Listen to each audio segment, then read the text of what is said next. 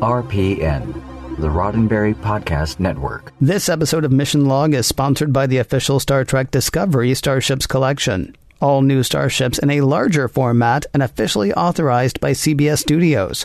Subscribe today and receive the USS Shenzhou for only $9.95 with free shipping. For details, visit eaglemoss.com/Discovery Starships. Mission Log, a Roddenberry Star Trek podcast. Episode 278. The Nagus.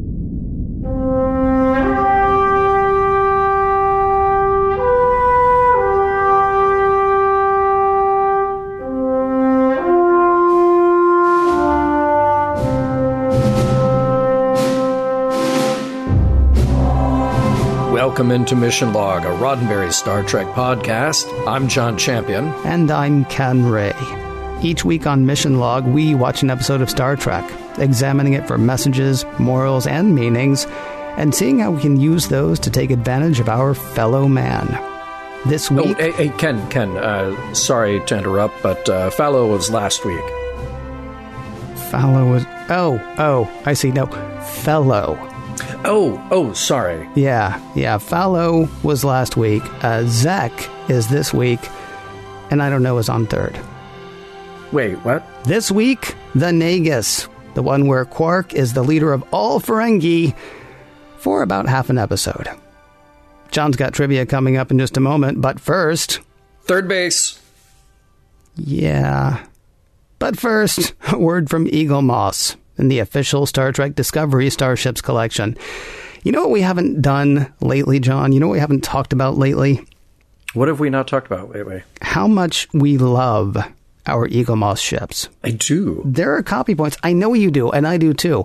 And here's the thing. We've been talking a lot lately about the copy points, like the fact that they're officially authorized by CBS Studios, and they're made from quality materials, and that they weren't just working from memory, but were actually using the CG models they used in production. Right. Okay, right. We've hit the quality of these ships hard. And in so doing, I honestly sort of feel like we've left off the fun.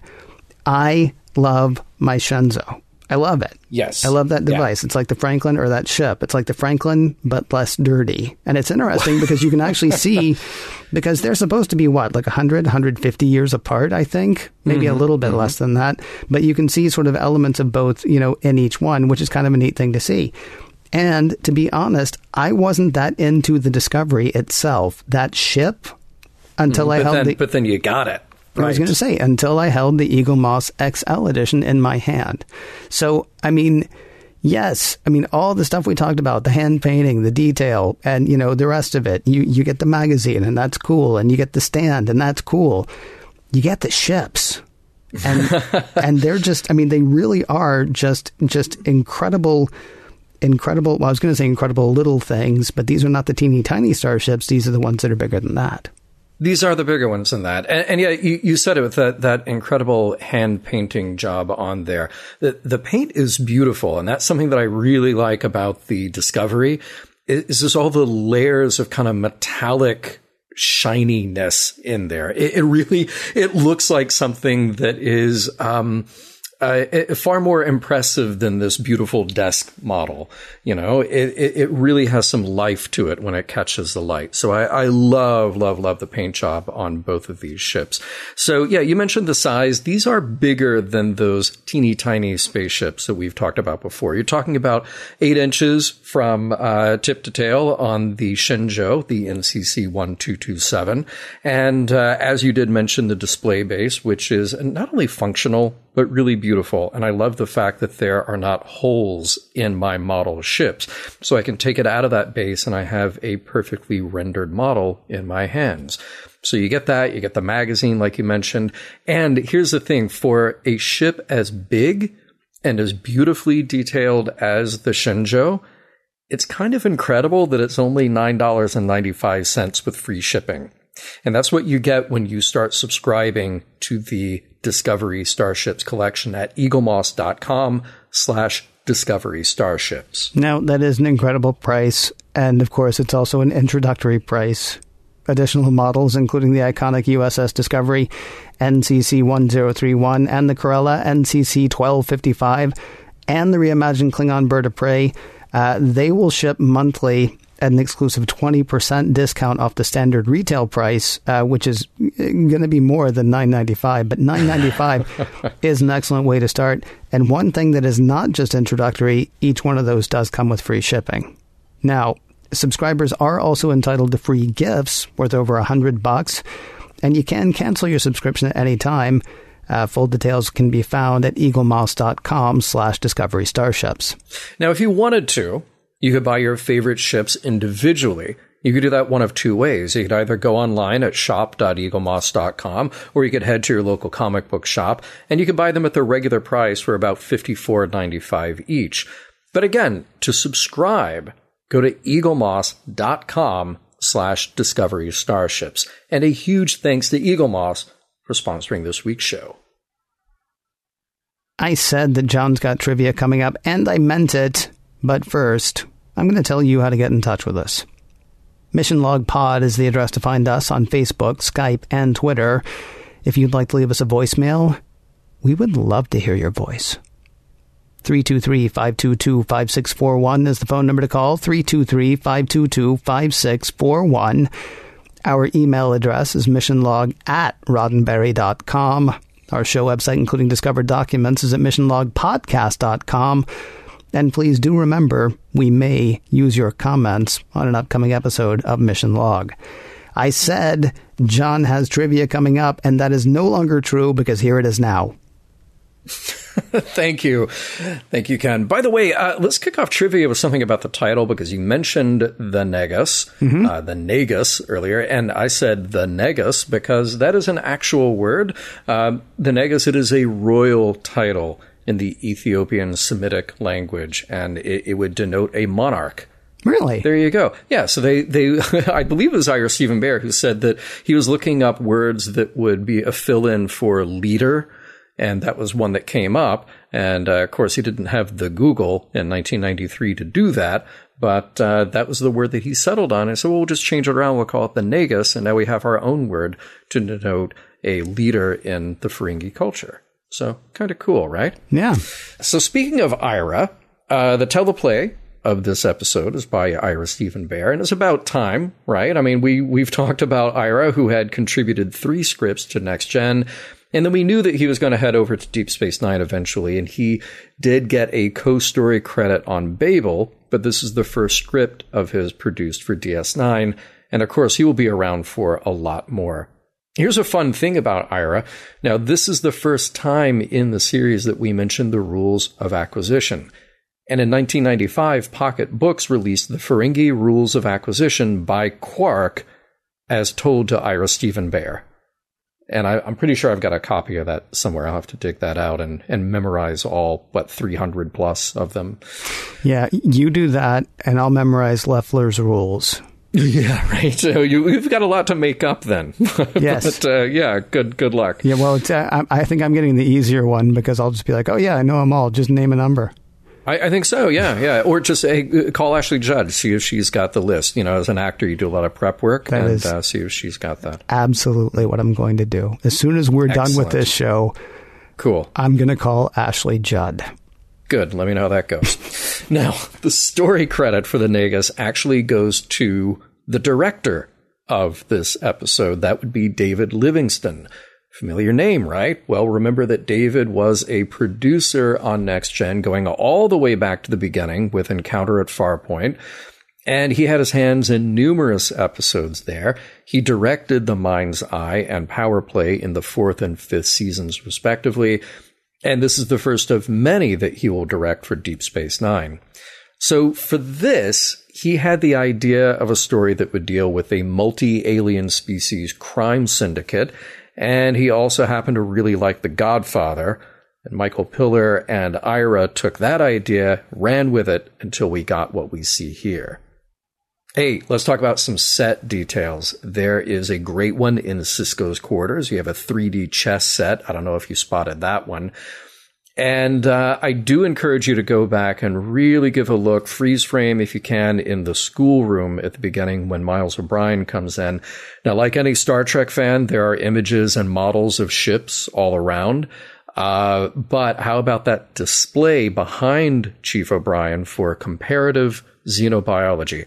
On that display, you got a tribble, you got what appears to be an excalbion, you've got the neural parasite from Deneva, that would be from Operation Annihilate, and among all those familiar faces, you've got a couple of prawns and fur coats. Yep. Nice. They're back. They're back. In our regular cast, let us put the spotlight this week on Aaron Eisenberg. Aaron is a Hollywood native who got his start in his late teens with a handful of TV guest and feature film roles. Before Deep Space Nine, he shows up in The Wonder Years and Parker Lewis Can't Lose and Tales from the Crypt.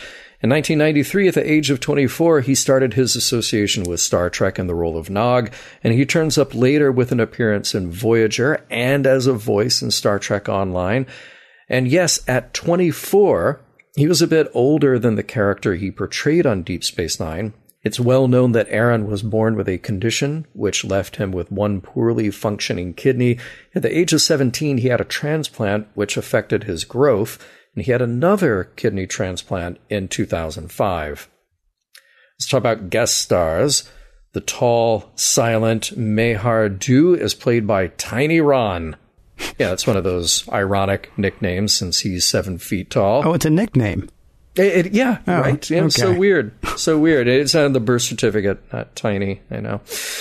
He was a pro basketball player in the 70s, and he switched to acting in the early 80s. You might remember this, Ken. He was in all 6 episodes of Police Squad, but never credited.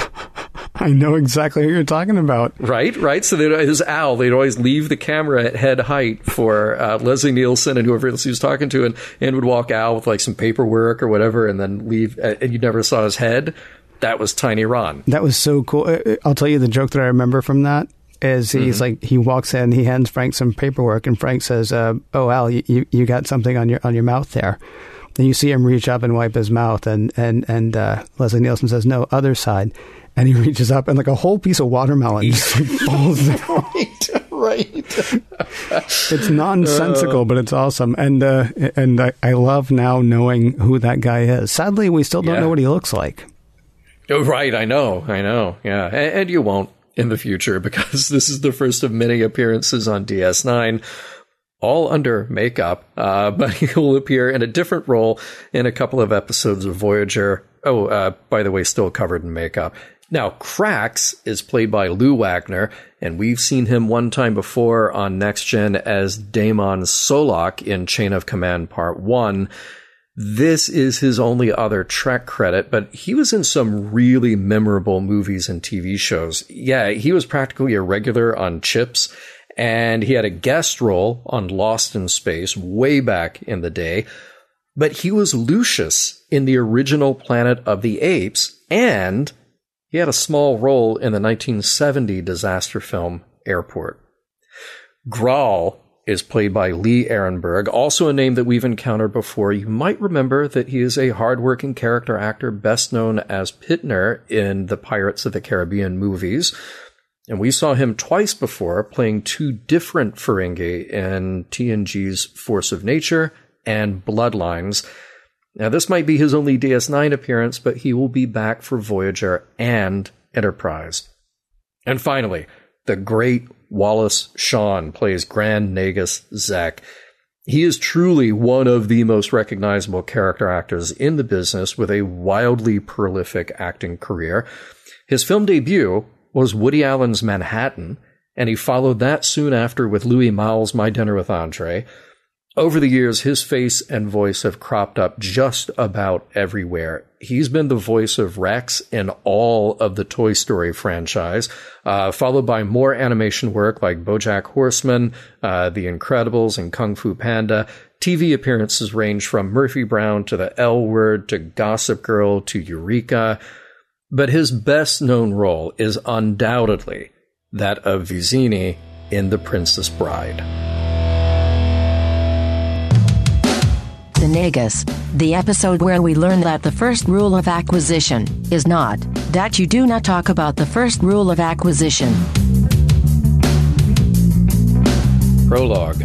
A mysterious hooded figure holding a staff topped with a golden head in the shape of a Ferengi enters DS9 as we cut to Jake Sisko. He's buzzing around his quarters when he's interrupted by his dad. How about a little father and son time on Bajor? They have a festival. It'll be awesome. Nope. He'd rather hang out with his friend Nog. Speaking of Nog, he's hanging out in Quark's bar while Quark is berating his brother for returning someone's lost money. But they're all interrupted when a Ferengi calling himself Krax shows up with his father, that hooded figure from before. That would be Zek, the Grand Nagus, and that makes him super important. Act 1. Hey, who's this guy? Oh, Chief Miles O'Brien, back from his trip to Earth where Keiko is still visiting her mother. O'Brien is substitute teaching today, and he's definitely out of his element.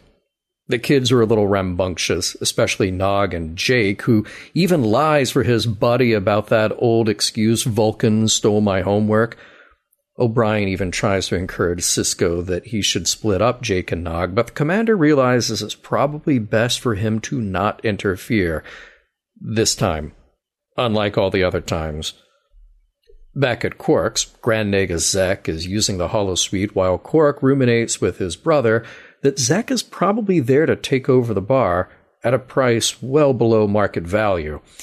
He's not sure what to do, but Zek invites him to sit down over a bowl of chilled tube grubs that night. Nog acts as server, and he's berated for attending the Federation school on board, causing Rom to ban him from ever going again. At dinner, Zek gets down to business. He's impressed with Quark's prescience in opening a bar so close to the wormhole. Untold business will come through DS9, and the Ferengi Alliance should be there to take advantage. He wants to use the bar, and Quark as a host, for a high-power meeting the next morning. Act 2. Nog is maybe just a little defensive.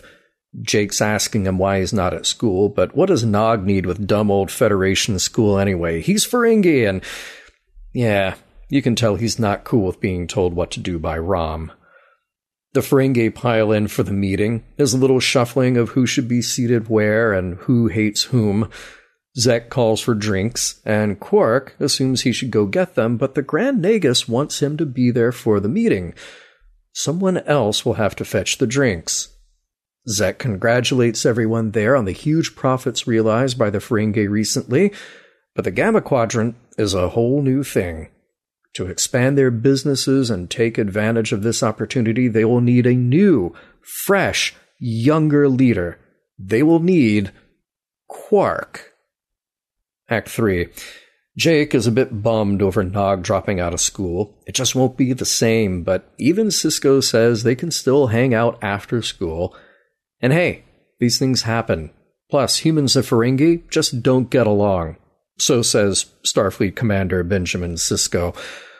Quark is eating up his new role, even after the outrage among other Ferengi after the announcement.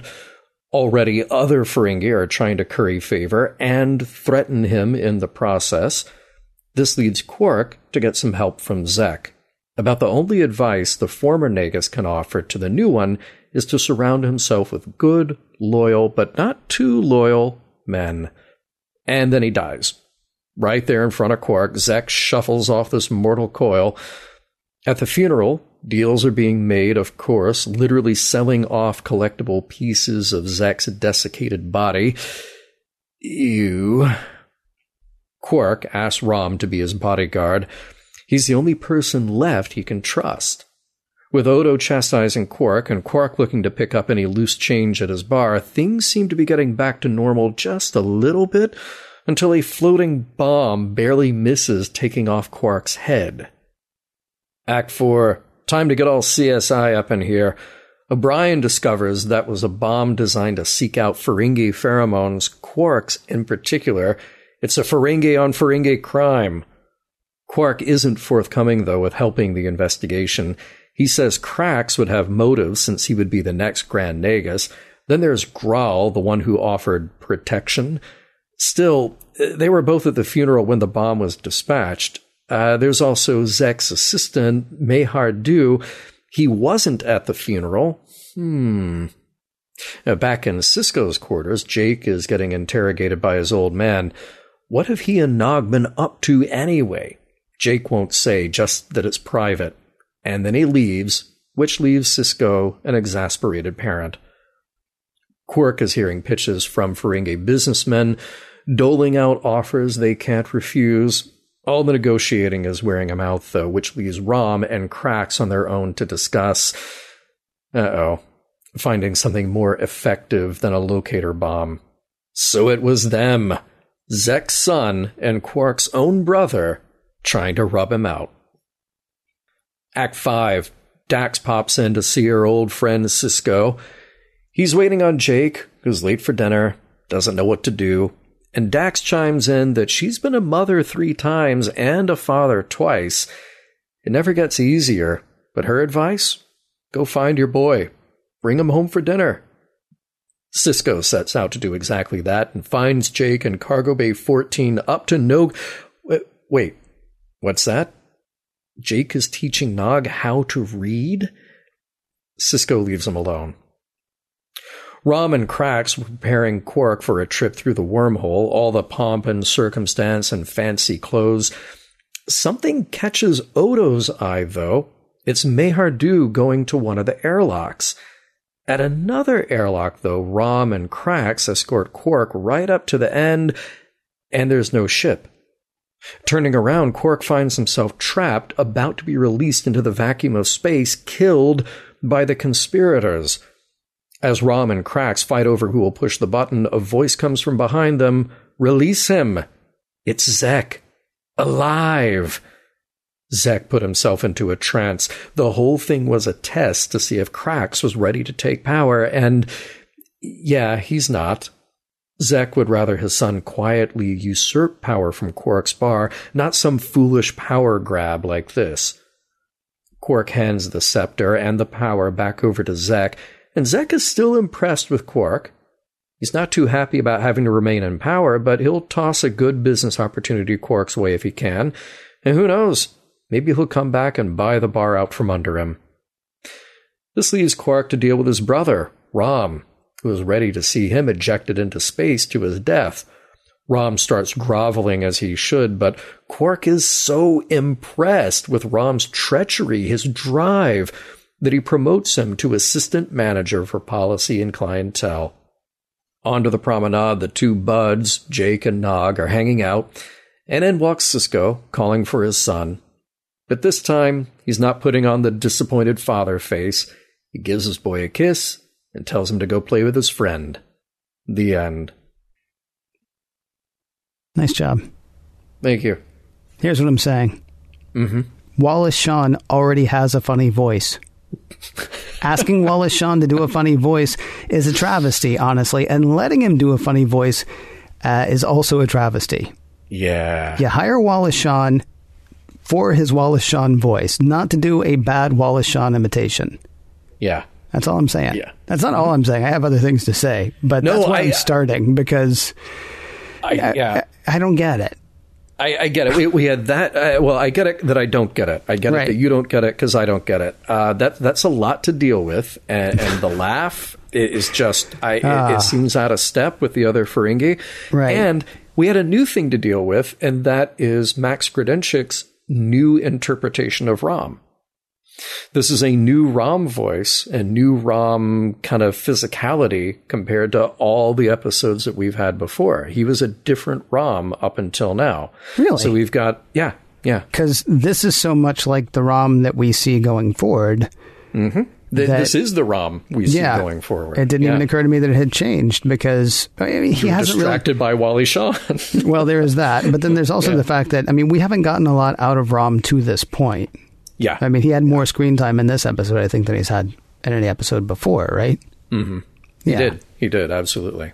All right. So last week, there was no school until Mrs. O'Brien got back from Earth, right? Mm-hmm.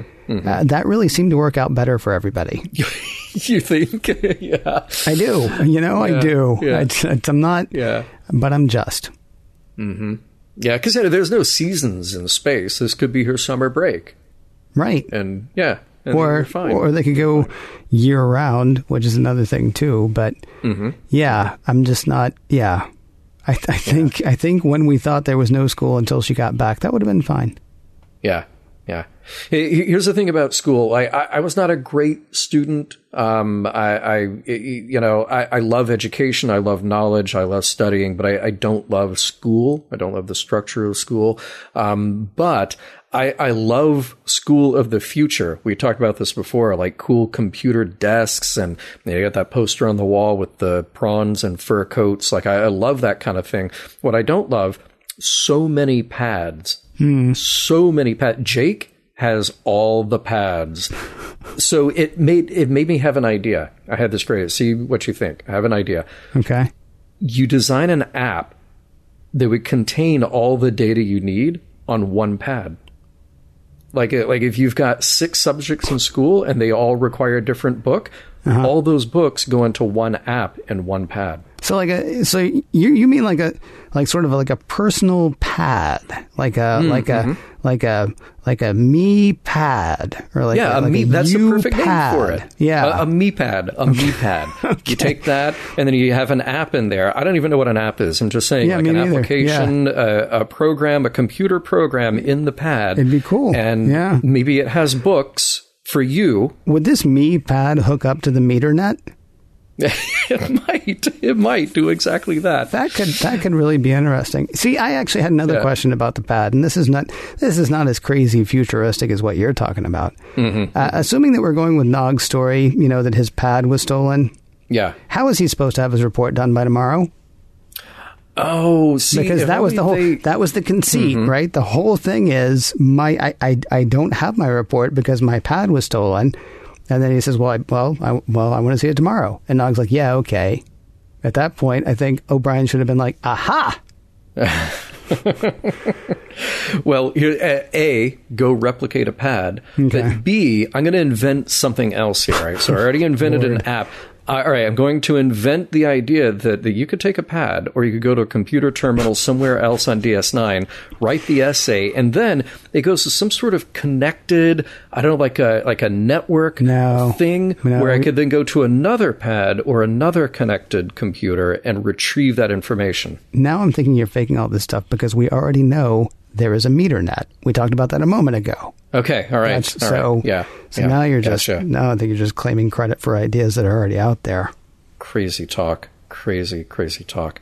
Hey, introduction of the rules of acquisition. I mentioned that this is Ira's baby, and he even wrote the book on it, literally wrote the book on it. And we got 2 of them here. We got rules 1 and 6. I'm saying right now that we're not going to do in our show a call out of every single rule of acquisition. Go get the book. Yeah. But you're saying that's a thing. It is a thing. Oh. It is a thing. Oh, I had no idea. It's a thing. Okay. Yeah. If it didn't exist, it would have had to have been invented. So I don't know why, but Armin's delivery in that scene with Morn, and believe me, we will talk about Morn at some point, and not in this show, but in another show. When he's explaining that joke, that is gold.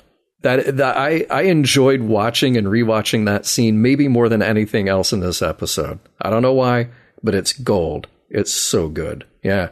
So good. Morn's a guy a bit like Norm. Morn's a guy who's always in Quarks. Morn's a guy who we have no idea what he looks like either. And as we were talking about earlier with the 7-foot-tall servant, was Doug Drexler reusing his Academy Award-winning prune face makeup on him? Because he came on screen and I was like, wow, I wonder who did that face. Right. Yeah. I mean, it's awesome. And it did win him an Academy Award. So why not? Why not? Yeah. And it wasn't exactly the same. Not it was exactly the same enough. Yeah, right. It was very much the same. It was prune face too. It was like, he showed that to Warren Beatty, and Warren said, yeah, but more pruny. Yeah. Right. So he was like, well, I don't want to throw this away. I might use it for something someday. Hey, I'm pretty sure they'll have more to say about this later, but in that scene in the command center, Sisko is so level-headed as soon as O'Brien starts criticizing Nog. it's like, hey, Jake's a smart kid, and I wouldn't put myself between them, and he'd choose him over me. I'm like, okay, Cisco, with your different attitude now about all of this. Yeah. You watched Sports Night, didn't you? I saw a little bit of Sports Night. Oh, okay. I know what it is. Wonderful series, but it taught me the phrase "nobody beats up my brother but me."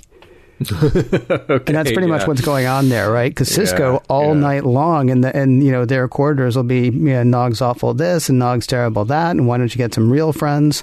But then the second somebody says, you should really talk to him about getting away from Nog. Hey, who's the father here? All right, you back off, you go away. I got this, even if it's going to be Nog this, Nog that, Nog the other when they're back home. Yeah. Hey, we learned something else in this episode. Ferengi eat with chopsticks. It's kind of cool. Yeah. It's kind of cool. Yeah. I thought it was pretty neat. Yes. I got that in common with them. Yeah. I'm fine not eating worms, but You don't know. You haven't tried those worms? No, I haven't. That's true. Yeah. And I'm fine with that. Okay.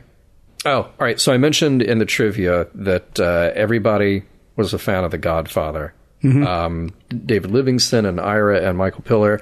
And just literally recreating that scene from The Godfather. It was so obvious, but I would have done the same thing. Yeah, it was wonderful. It was absolutely fantastic. And then honestly, after that, I couldn't help seeing Rom as a bit like Fredo. Right. Oh, yeah, right. Of course, things go much worse for Fredo. Yes, they do. Yeah. And spoiler alert, we're going to talk about that later. But yes, I couldn't help but see that as it went forward. But from the second you see him sitting at the desk and you just see the side of Quark's head, I was like, oh, we're doing that. That's awesome. Yeah. It was really, it was not so over the top. I don't even think they didn't steal any direct lines. There was a little bit of playing with the script, but not. They didn't lift anything. I really did want him to say, "You understand everything," right? Because that's that's one of my favorite lines from that scene. But we got the scene, and it's awesome. Yeah, pretty great. I guess eggplant doesn't exist in the 24th century because it's aubergine this and aubergine that. Nice callback to the emissary, though, to the pilot emissary, when he mentioned his father's aubergine stew, and we now see a big bowl of it on the table there, and Dax is about to chow down on that. And by the way, this goes back to something that we were talking about last week, I believe. As far as we know, Jake is not wearing a Starfleet comm badge, and yet the computer is still able to find him in the cargo bay instantly. So I gotta assume he's got the tracking device implant. Possible, although I'm going to tell you why maybe not. Okay. I don't think just anybody would be able to go into a cargo bay. It's not like walking down the promenade. So it's possible that he had to key in, 4121. And then, of course, the computer actually would have said, that's Bashir. Cisco, yeah. No, it's Bashir. Bashir, sorry, yeah. Right, yeah. But, it's possible he had to key something in to get in there. I didn't notice whether he was wearing a communicator, actually. But, right, I think we can sort of tech the tech around that by saying he must have keyed in 1, 2, 3, 4. Jake. Password. Yeah, right. 1, 2, 3, 4, Jake. Or Jake 1, 2, 3, 4, whichever. He changes it every 6 months, just back and forth between the two. It's kind of crazy. See, that's your bit of retconning. My bit of retconning is they beamed up and Commander Cisco's like, all right, welcome to Deep Space Nine. Here's your chip in your head, so I can always keep track of you. Here's my leash. Here's a new bit of tech, an idea. I have so many ideas in this episode, Ken. There's a bit of technology I'm working on. I'm going to say, I'm going to design an airlock for a space station. I'm going to put a control panel on both sides of the door. It's an interesting idea, but what if you have to force somebody out the airlock? Oh, just like in Moonraker. You're right. Yeah. I wouldn't. Or like in Star Trek sometimes.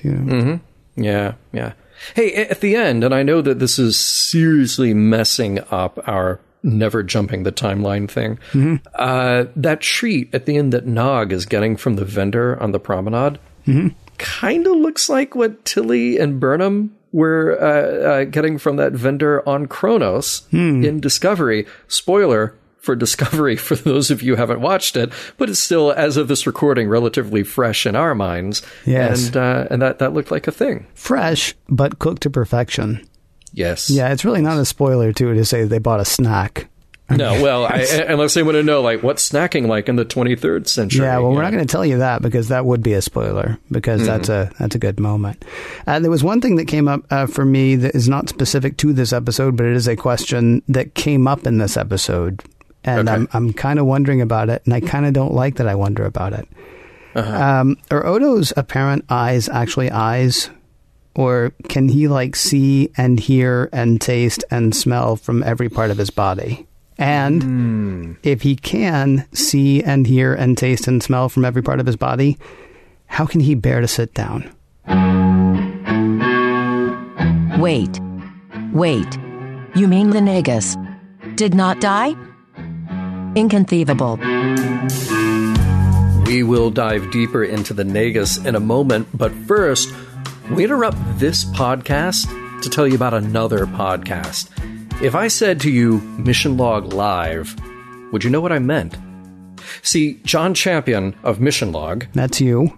And Ken Ray of Mission Log. Oh, that's me. Very good, Ken. Well, we get together every Tuesday night to do a live show.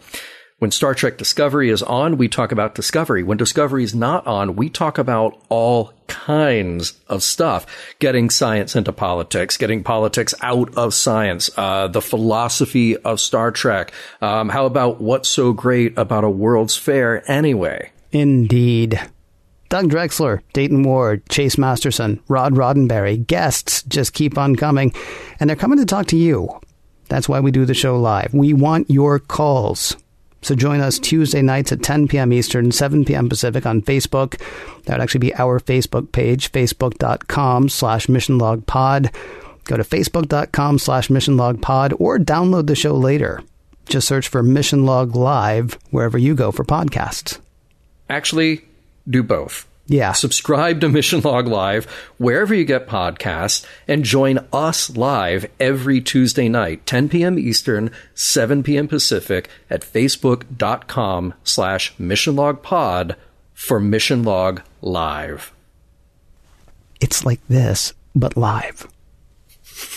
And not a whole lot like this, but, you know. Nothing like this. Well, sometimes it's like this. Bit, I mean, because I mean, the thing is, and I know we're done talking about that, but I mean, we do tell people whatever you want to talk about. So call in and talk about what you want to talk about. You want to remind us that stuff happens on DS9 that we don't know about yet?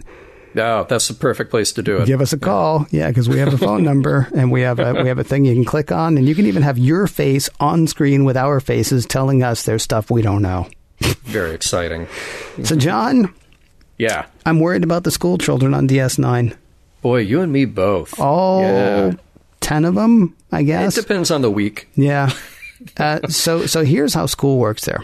Keiko, not a teacher, is their teacher. Responsible for, curriculum. One assumes a certain amount of discipline, stuff like that. And when she's away... how about her husband? Because, they're both named O'Brien. Apparently that's it. I don't know. I'm sort of kidding about, worrying about them. But this actually it turned real. Like at first it was sort of like, well, that's just dumb that he's there. But it turns real when O'Brien basically reinforces the prejudice, racial or otherwise, that Sisko already had against Nog. Right. Says some terrible things about Sisko. Though what's cool is we do see Sisko turn around at the end of the episode. It really says some absolutely terrible things about O'Brien, who, spent time on the UN in space, that is the Enterprise 1701D, right? Yeah. Yep. But wait, he actually targets Nog. And I know it's for the reveal at the end. I get it. So Nog is not great in school, and then Nog's not even allowed to go to school, but he wants to learn to read, so that's going to make Nog better. But O'Brien targets Nog with shame, basically, for not having his work. He says, okay, who wants to share their thing? And he sees that one kid in the room doesn't have the thing. And so he targets that one kid. And at that point, what they're supposed to be learning about is ethics. At that point, the class isn't learning about ethics. At that point, the class is learning about shaming and bullying. Irony alert. Yeah. Now, Nog did lie. I get that. But he was also backed into a corner in front of the closest thing that he has to Piers. Yeah. And I know this is a very small part of the show, and maybe I shouldn't concentrate on that part. And I'm not concentrating on it. There's a lot more stuff to talk about with this episode. But that really struck me as it went from comically inadequate that they just had him go in, apparently because it's his wife who started the school, so now it's his problem, to who does O'Brien actually think he is at that point? Because nothing good can come of what he did. Yeah. 100%. I mean, look, the only place that I will cut them any slack is that, okay, you mentioned the curriculum. I'm going to assume that Starfleet hopefully has something in place that you flip to the back of the book. And it's like, if you find yourself in a space station really far from Earth, and there are kids there and you need to give them some sort of structure and education, here's our guideline for teaching kids. And by the way, very impressed that you have a classroom of mixed ages and mixed species at this point. You're doing some pretty thoughtful stuff, like an essay on ethics. Great idea. Like, this is really cool to get them thinking and get them talking. So I'm going to cut them some slack in that respect. And I'll also cut O'Brien a little bit of slack to say, oh, wait, Keiko, you want to stay on Earth a little bit because your mother just turned 100 years old? You do that. No. Look, don't worry. I'm going to go take care of your class for you. Even though they probably both knew that was a bad idea. He stepped up to the plate to do that. But the problem is, yes, as soon as he gets there, and he's in that position, I feel so bad, not just for Nog, but for the other kids in the classroom, because he just made it uncomfortable for everybody. Right. I didn't even think about that part. I mean, I really was just concentrating on Nog and what a terrible, horrible thing he was doing there. You know, we haven't actually talked much about the schooling. We've joked about it a little bit. I guess I am curious. So they're still within spitting distance of Bajor, right? Not that you should spit down on Bajor, don't misunderstand. But I mean, they're still very close. And Bajor is like a planet, and they've got like kids and probably a school as well. Or, you know, it's a planet, maybe more than one school. Right, yeah. I'm curious why they don't actually just because they've got runabouts, they got transporters, they got all kinds of ways to get the kids to and from school. Someplace where they actually have a curriculum. Yeah, or a teacher from Bajor. Right, that'd be okay too. Yeah. Now, really quickly, lest you think I'm beating up on the human characters, let me be clear. I am. The Ferengi are racist and sexist, especially in one particular exchange here. They have a Federation school run by a human, a female. Okay, right. And there was something. Clothes. Yeah. And then there was something a little leery about, you know, Quark saying, "Oh, I'm going to take the Doppelganger with me through the wormhole." Okay, that's okay. Okay, but they're the Ferengi, right? We may see them grow into something better, but we have met them. We know them to be double dealing.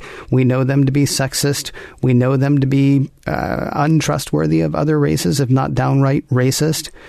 Historically, we look to Starfleet to be bigger, better personalities. And before you tell me it's not a Starfleet station, O'Brien is a Starfleet officer. Yeah, as is Sisko. I was going to say. And what a perfect opportunity to step up. Right. I was going to say, just like we talked about last week, Sisko is nothing like decent about Nog. And he's nothing like decent about Nog for most of this episode either. And he is also Starfleet. I mean, I get the thing that I kept coming back to is just because the Ferengi treat us poorly and think poorly of us is no reason for us to do the same to them. And that goes doubly so for a Ferengi kid. Yeah. Here. Anyway, whatever. No. I mean, I felt exactly the same way. And again, you said earlier in this bit in our discussion that, all of this is there to set up what comes later. Yeah. Yes, we get that. But the contrast is there for Nog versus what Rom wants, Nog versus what the other Ferengi sort of look down upon about the whole idea of their interaction with the Federation. And the contrast is there for Sisko learning something about his son.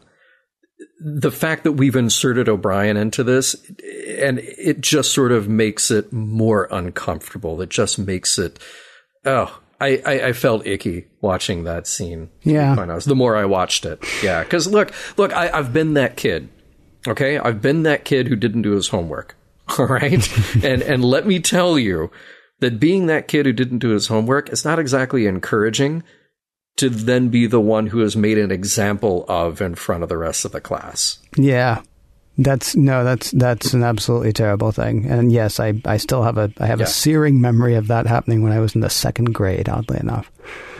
Yeah, sort of terrible. Whatever. I got over it. I don't know. But here we are talking about it. I know, right? I still remember it. Yeah. All right. So let's talk about what this actually led up to, because last week we felt like they had so botched the Commander Sisko and Jake Sisko relationship just badly. And it was an ongoing thing, particularly with Sisko's judgment of Nog. And I thought, okay, well, it's interesting that we have a scene early on in this episode where here you got Benjamin Sisko telling O'Brien, like, yeah, just look, I'm going to stay out of it because I trust my son. My son is fine, which was not the Benjamin Sisko we had seen up until that point. But regardless, we get some redemption here. Nice scene between Dax and Sisko. Even though it seemed perfectly obvious, go get your kid and bring him home for dinner. This is really the best stuff in the episode. It didn't excuse everything that had come before, because that stuff was still uncomfortable. And you pointing out last week how Commander Sisko just came across as very racist and very inappropriate as a Starfleet officer, particularly trying to teach a lesson to his kid. Again, the irony of ethics being the subject of that class is kind of hilarious to me. But it actually paid off here. It paid off nicely. And what a sweet scene at the end. And I loved, again, you pointed out what a good job Serac did last time playing off that bit where he kind of gets called out by Odo about going to the loading bays to see the Bajoran ships come in, checking out the girls. Also a nice job with Serac this week, playing that bit of embarrassment with his father there, kind of having an emotional moment. That was nice. It was all nicely done. And I hope that what we have ended up here with is that maybe going forward, Commander Sisko is not quite the closed-minded bigot that he was before about Ferengi. Well, or at the very least, not assuming that. I mean, that's one of those things, right? Well, he's a good Ferengi. And I'm not saying that's actually a way to think, but I mean, he may still be, bad about Ferengi in general, but his dealings with Nog may actually, open his eyes to the fact that not everybody's terrible. At the very least, though, he's not this way about, well, hopefully. I mean, gosh, in TOS, he would feel exactly the same way next week as he did last week. And there would just be this 1 week change. My assumption is, because writing had changed so much by the 90s, and because we're dealing more with character as we go into Star Trek, that this is going to be a lasting change. Tune in next week. I even wrote down, there's a bit of dialogue where Jake says, "You're the one who says we should try to get along with other cultures." And Ben says, "I believe that, and I'm glad you believe that too. But human values and Ferengi values are very different. We've never been able to form a common bond." Okay. It just, it ends there. Or so we thought it would end there. It's just like, boy, we should really, those are such important words, but they're just not going to apply here because, we tried and then, we found out that we just had no bond. So no, we can't have a bond with those creatures who are not worthy of our friendship.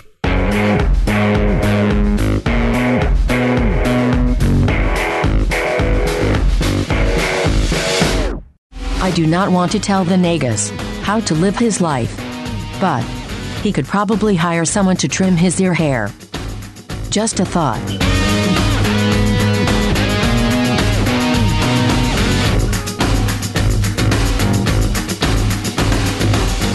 episode is The Nagus. And if you have trouble remembering which one that is, it's the one with the Nagus. Time now to talk about the messages, morals, and meanings and figuring out whether the whole episode actually stands the test of time. Why do I start with messages, morals, and meanings? Because then I always double back and say, first, we're going to start with the thing that I said last. It's because you like to say, but first. But first! Oh, man, you're right. I do. I didn't realize how much, though. Yeah. There are way too many firsts in each episode of Mission Log. There are several, yeah, which is kind of weird because they can't all be, and yet they are. Mm-hmm. Does this episode hold up? The Nagus, John, does this episode hold up as far as you're concerned? It's got some things going for it. I think this episode to me is, first of all, you can tell that they're taking this sort of light, fun approach to it. They're trying to do something that's a bit more comedic, and hey, let's focus on the Ferengi and let's introduce this just wacky character, and let's bring in Wallace Shawn and let him do a wacky voice that's wackier than the regular Wallace Shawn voice, you know? But I think, to me, this episode is why Quark stands out, and more specifically, this is why Armin Shimmerman stands out. They didn't know what to do with the Ferengi in the early days of Next Gen. They were too feral, they were too evil, it didn't work. Mm-hmm. And then they went the way of being comedically conniving and kind of incompetent in how conniving they were, and that really wasn't working quite the right way either. Now, Armin specifically hits the right balance.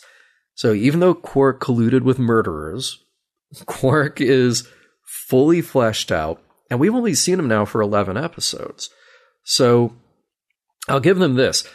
My recap this week was short because the episode is light on plot, but that's okay because the redeemable things in this episode are about the character journey. And this is really a Quark-centric episode, and we get that redemption with the Jake and Nog storyline. It's still not great. It is a million times better than last week with Move Along Home, but that's a low bar.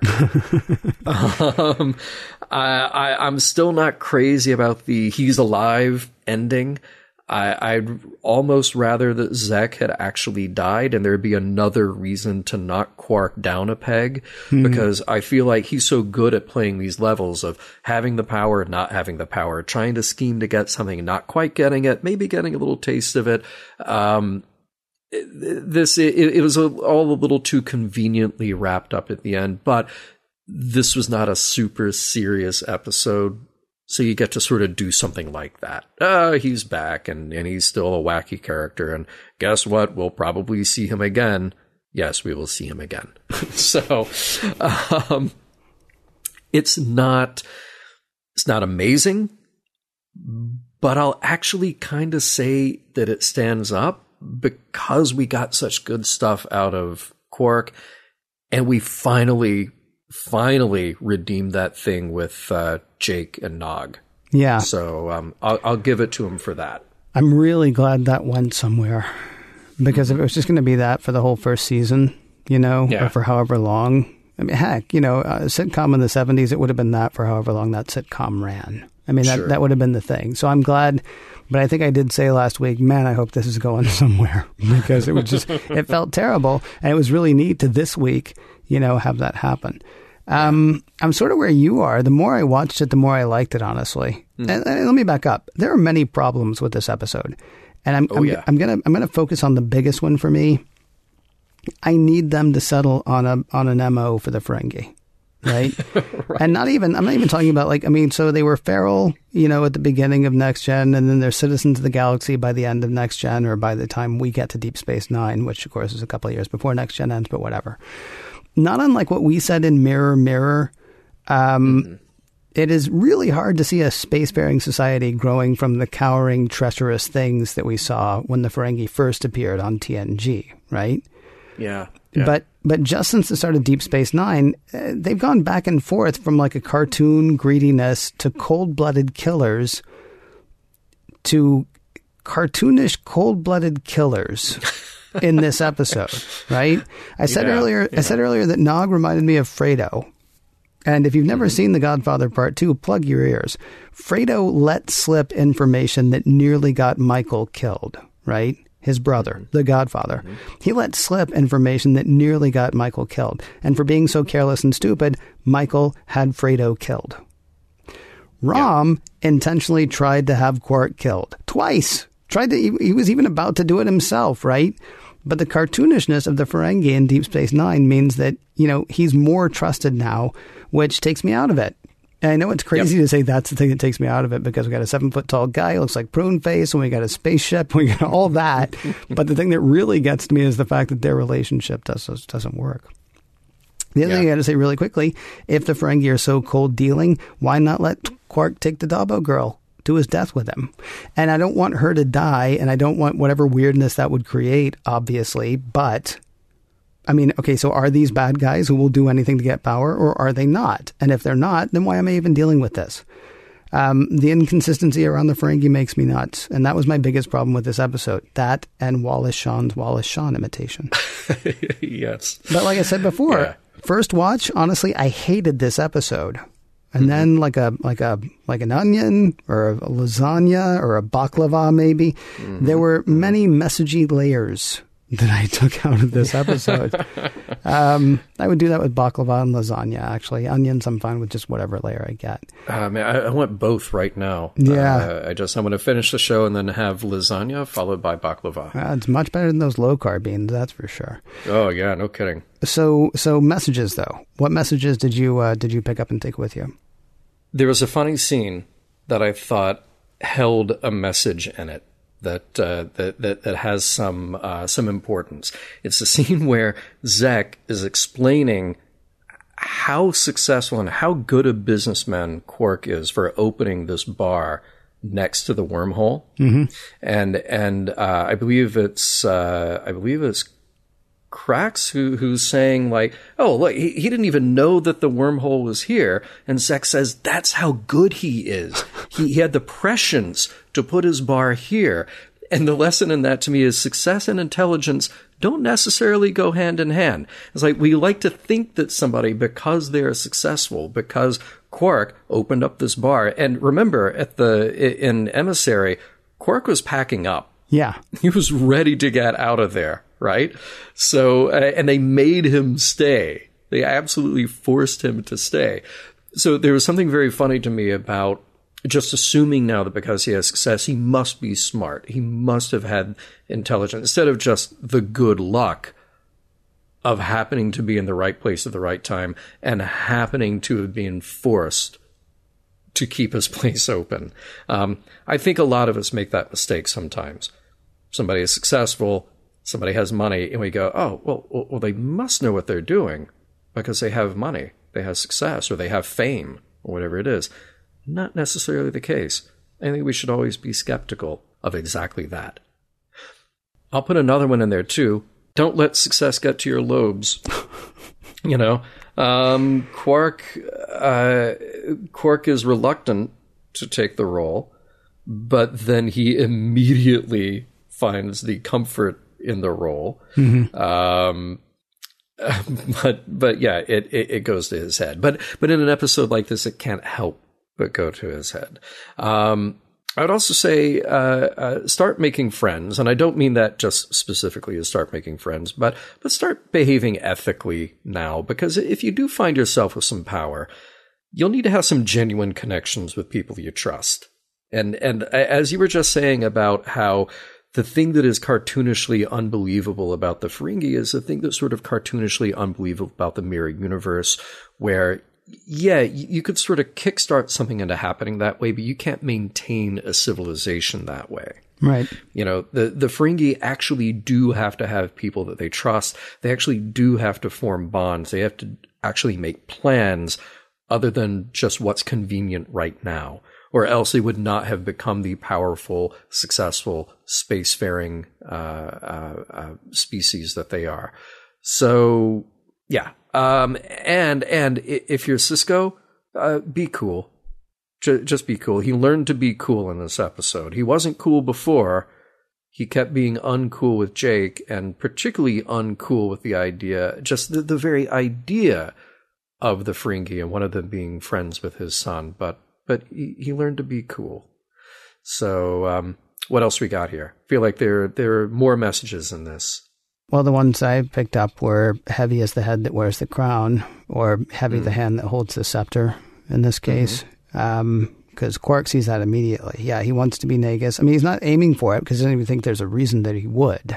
But then he becomes Nagus and he's like really loving it. And then, of course, somebody tries to kill him immediately and everybody wants something from him. Now, of course, in the cartoonish whatever that the Ferengi are, he's going to always assume that somebody wants something from him anyway, and he's always going to be working an angle to get it over on them instead. But, yeah. I mean, it's different from being a bartender barkeep. It's different from being an owner of an establishment to, actually being the one Ferengi to whom everybody looks. I love the thoughts the Nagus had around true power. Sit near the center of it, listen to what's going on, and work from the shadows. You don't grab power, you accumulate it quietly without anybody noticing. That's a little bit, it's sort of scary, but it's also, it's a great way to think about it. Some of my favorite stories of bad guys are not the titans that come in and step on everybody's head. They're the ones that's like in one of the characters in one of the seasons of The Wire. I don't want to ruin it for anyone, but we spent like half of one season of The Wire thinking we knew who the bad guy was. And it turns out the bad guy was the old guy sitting at the place where they all met. And like when everybody else would leave, the guy that we thought was the bad guy would go over to the old guy, and the old guy was pulling the strings the whole time. He was actually doing exactly what the Nagus said his son should be doing, sitting quietly, listening, and actually calling the shots ultimately. I know I said earlier that just because the Ferengi treat us poorly and think poorly of us is no reason for us to do the same to them.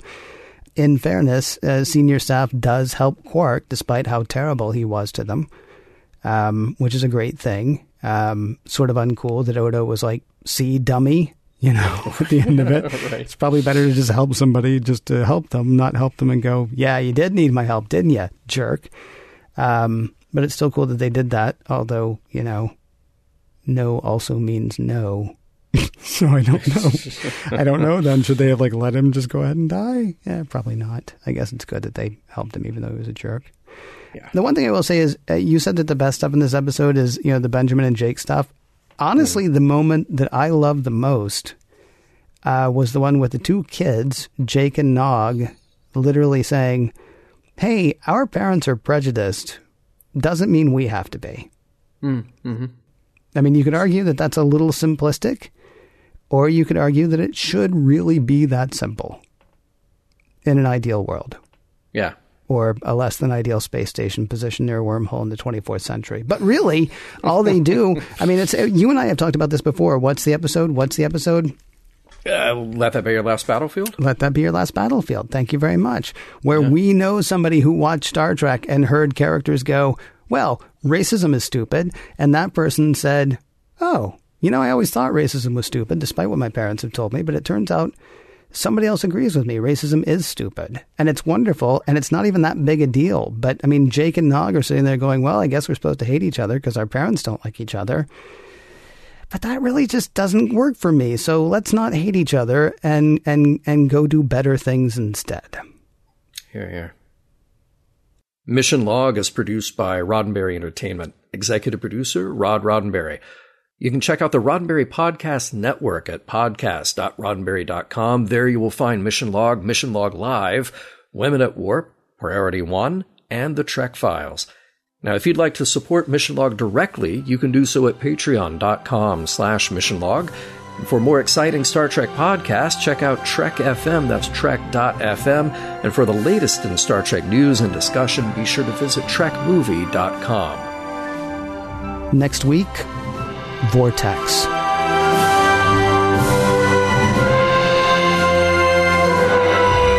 Some of the music for Mission Log provided by Warp 11, online at warp11.com, and from the album Messages by Key Theory, free to download at kitheory.com.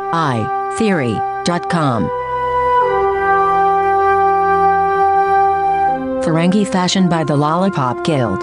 Whether over the rainbow or outside the wormhole, follow the Latinum Road to a clothier near you.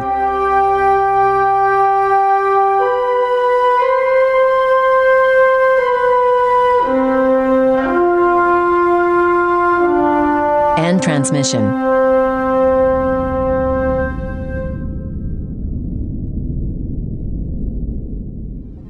Podcast.roddenberry.com, the Roddenberry Podcast Network. Purchase new wiper blades from O'Reilly Auto Parts today and we'll install them for free. See better and drive safer with O'Reilly Auto Parts. Oh, oh, oh, O'Reilly Auto Parts.